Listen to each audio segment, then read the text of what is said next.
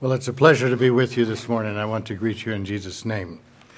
It's been coming here to Bible school brings back a lot of memories of years past.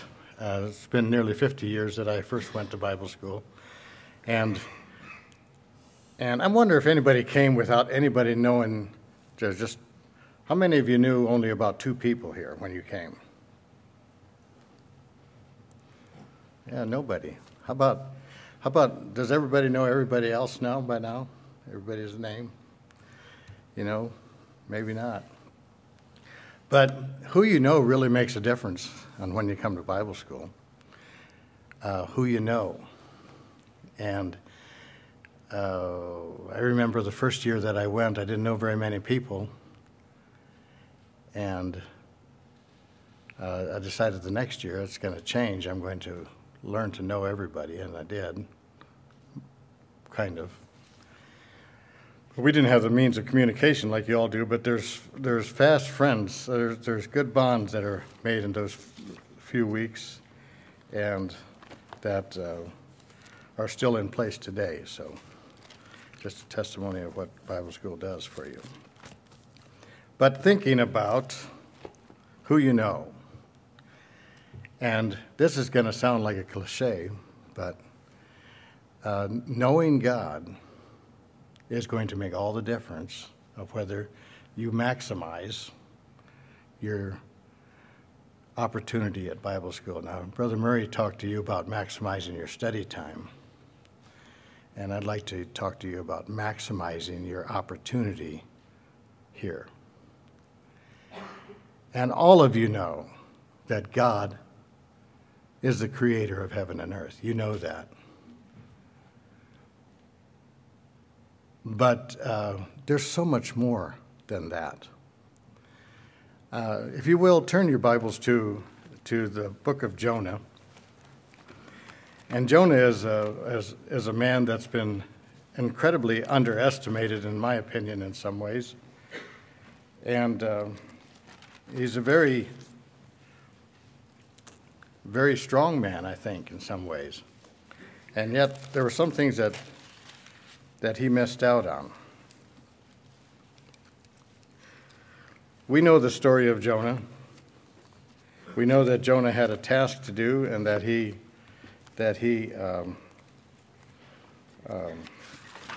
ran away from that task.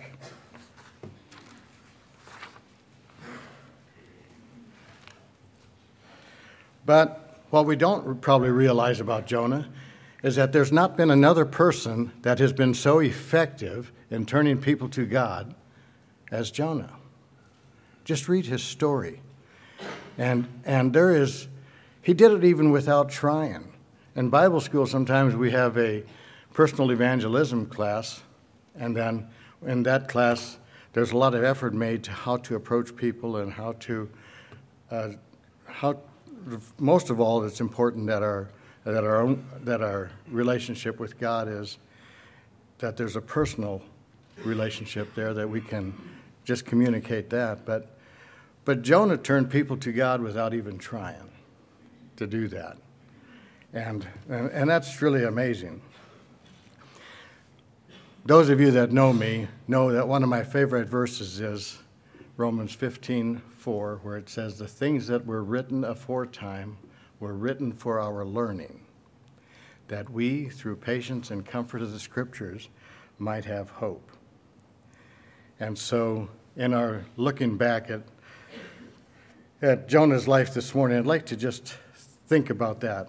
It's for our learning, but it's also, the end result is that we might have hope. And that's where we want to come to. But in the story of Jonah, we have Jonah being given a task. Go to Nineveh, God said here in verse, "Arise, go to Nineveh, that great city, and cry against it, for their wickedness is come up before me." Chapter 1, verse 2. But Jonah arose to flee unto Tarshish from the presence of the Lord, and went down to Joppa and found a ship going to Tarshish. So he paid the fare thereof and went down into it to go with them into Tarshish from the presence of the Lord. What kind of person would get a direct command from God to do something and then turn his back and say, I'm not going to? Sounds like someone that's pretty self-willed and someone that is pretty strong in the wrong kinds of ways. But this is what Jonah did. And there he was, and he went down and he slept, it says. And God just stirred up the water, and the sea was raging and tumultuous. And he and the people were desperate. And when they're desperate, they do desperate things, and they started throwing out their wares and throwing out things to lighten the ship to where it would not be so low in the water, where it wouldn't be taking on so much water. And they threw it all out, and eventually they found Jonah and said, how can you be sleeping? And there he was sleeping in the ship. And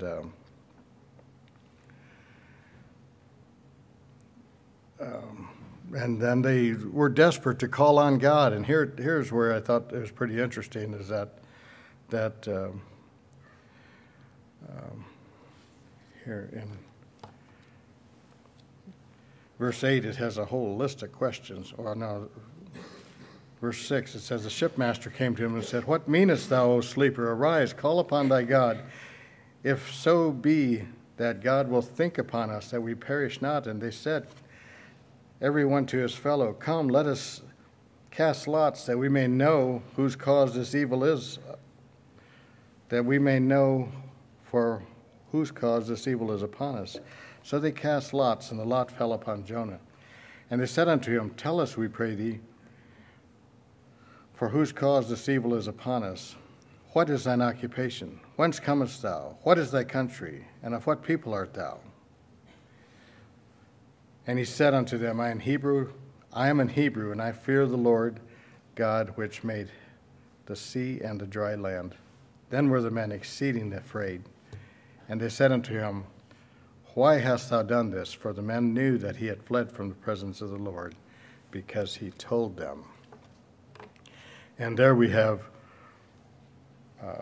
the reason that for this huge difficulty and their desperate situation. They could see clearly that it was Jonah. And they tried desperately to bring the ship to land, but they couldn't. And Jonah told them that, throw me out, and you'll have rest. And they desperately tried not to, but nothing worked, so they did. And here's where I think it's so interesting, where it says, thank you.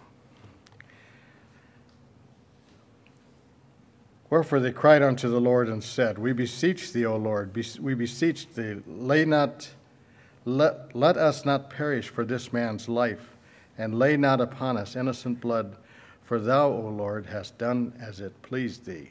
And they took up Jonah and cast him forth into the sea, and the sea ceased from her raging.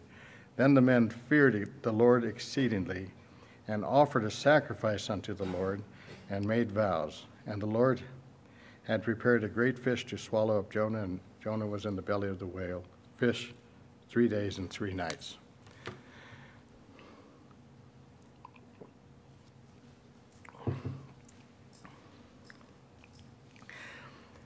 So there is where Jonah is turning people to God without even trying. He just told them that he fears the Lord that made the sea, the ground, and when they pitched him overboard, something was ready there for Jonah, and the hearts of the men were turned to God, and they made sacrifices. They feared the Lord exceedingly, it says. They offered a sacrifice, and they made vows. How is that for someone that's on a concerned evangelist or a prophet that didn't, he's got people turning to God without even him putting forth any effort. But then we have Jonah's experience in chapter 2. And, some of you maybe, like to climb mountains and have a mountaintop experience. My son loves to climb mountains, and he likes to send me those pictures of that, and it's great. But here we have in this chapter a story about a man that went to the bottom of the mountains. And I thought that was really interesting, just the way it's put here, is that Jonah talks about being in the belly of that great fish, and he went to the bottom of the mountains, and he had pretty desperate living conditions, to say in the least. But it was there that his mind again turned to God, and this is what he says. My soul fainted within me, and I remembered the Lord, and my prayer came unto me, and to thee in the holy temple. They that observe lying vanities forsake their own mercy. But I will sacrifice unto thee with the voice of thanksgiving. I will pay that I have vowed. Salvation is of the Lord. And the Lord spake unto the fish, and it vomited out Jonah upon the dry land. Now that's got to be an experience that is just not known to anybody else that could survive. There he was, and he's in the belly of the fish, and he's thinking about God, praising him, actually thanking him. And the Lord spake into the fish, and he spit him out, and he vomited him out. That's the words that he chooses here are pretty graphic. And then the word comes to Jonah again, and this time Jonah is ready to go. In chapter 3, he goes to Nineveh. It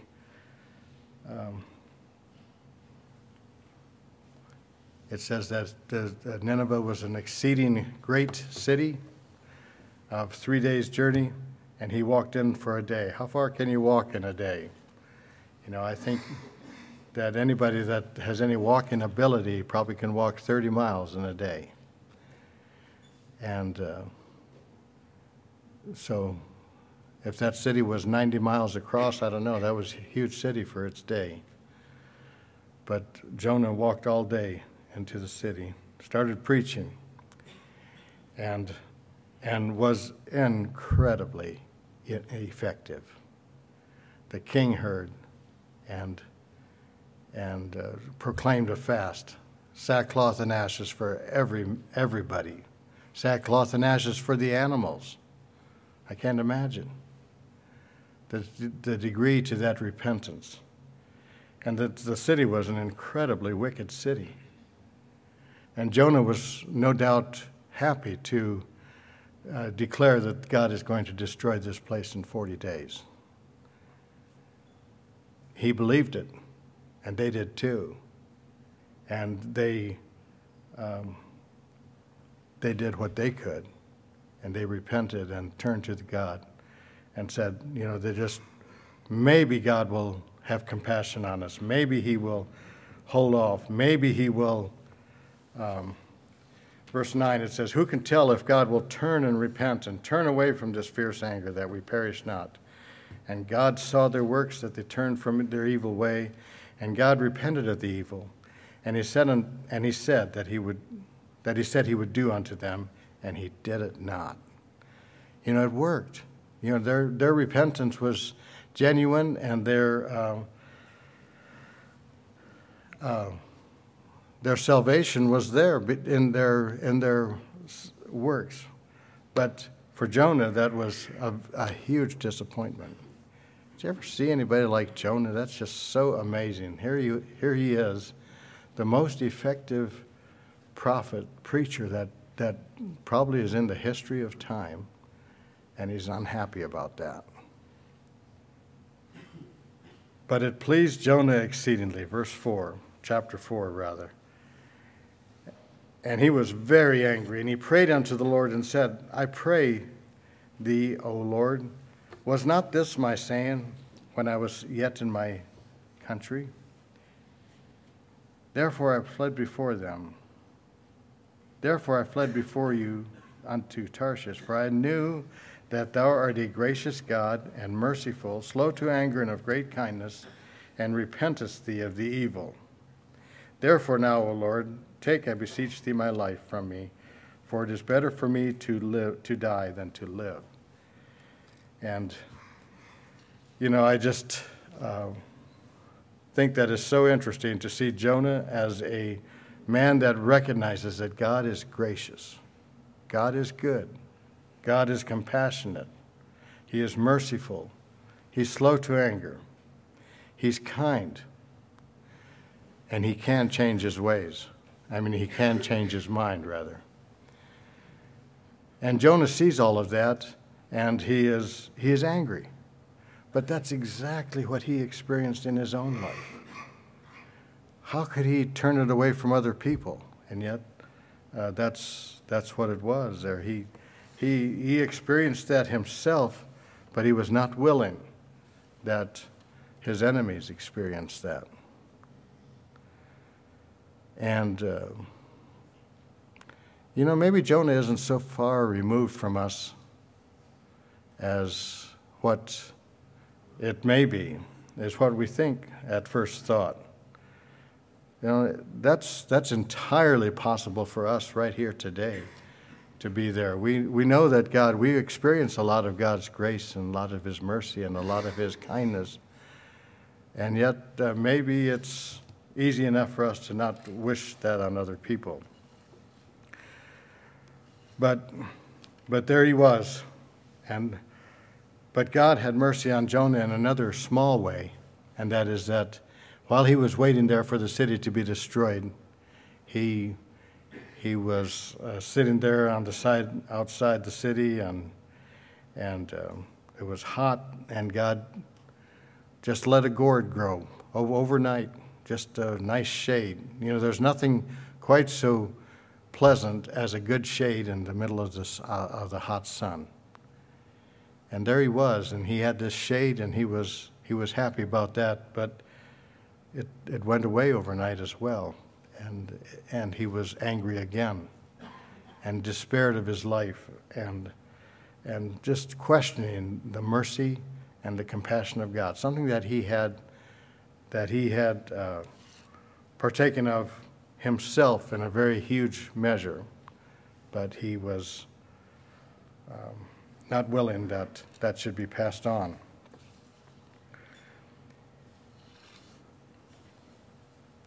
Now, I'd like to think about another runaway, and that is in the New Testament.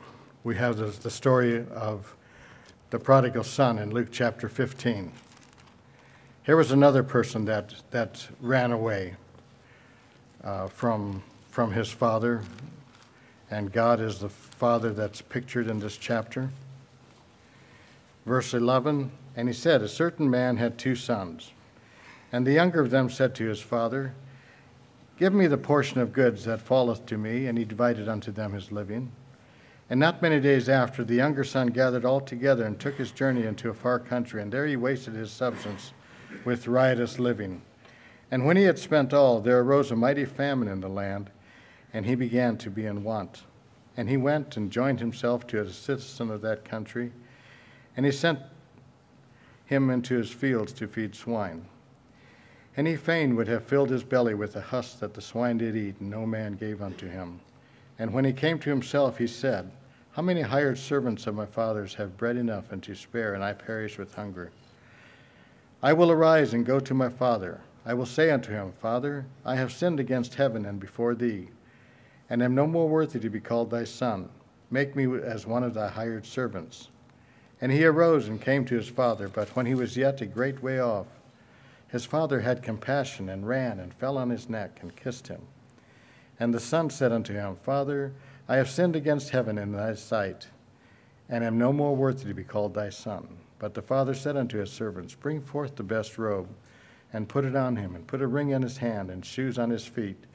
And bring hither the fatted calf, and kill it, and let us eat and be merry. For this my son was dead, and is alive again. He was lost, and is found. And they began to be merry. Now his elder son was in the field, and as he came and drew nigh to the house, he heard music and dancing. And he called one of the servants, and asked what these things meant.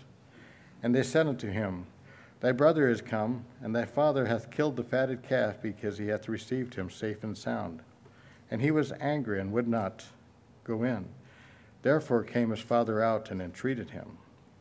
And he answered and said to his father, Lo, these many years do I serve thee, neither transgressed I at any time thy commandment. Yet thou never gavest me a kid, that I might make merry with my friends. But as soon as thy son was come, which hath devoured thy living with harlots, thou hast killed for him the fatted calf. And he said unto him, Son, thou art ever with me, and all that I have is thine. It was meet that we should make merry and be glad. For this thy brother was dead, and is alive again, and was lost, and is found. You know, this is a story that Jesus shared when he was here, and I think it's the one that tells us directly the most about how God looks at us. Jesus was just showing them how God appears. The story is listed as the prodigal son, but it's more about the father and his two sons.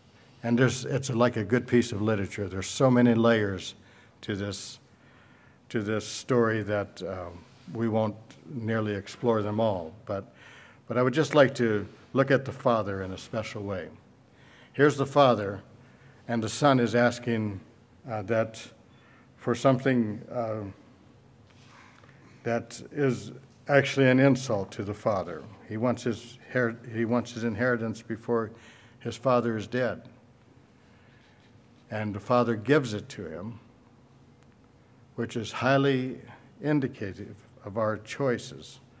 It's, God does not,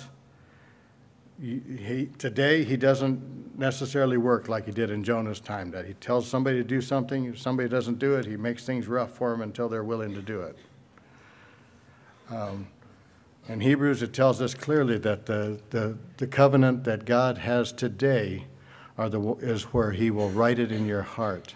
And he puts the want to there, and not just the have to. And so here's this young man that's leaving, and he's wasted his father's goods.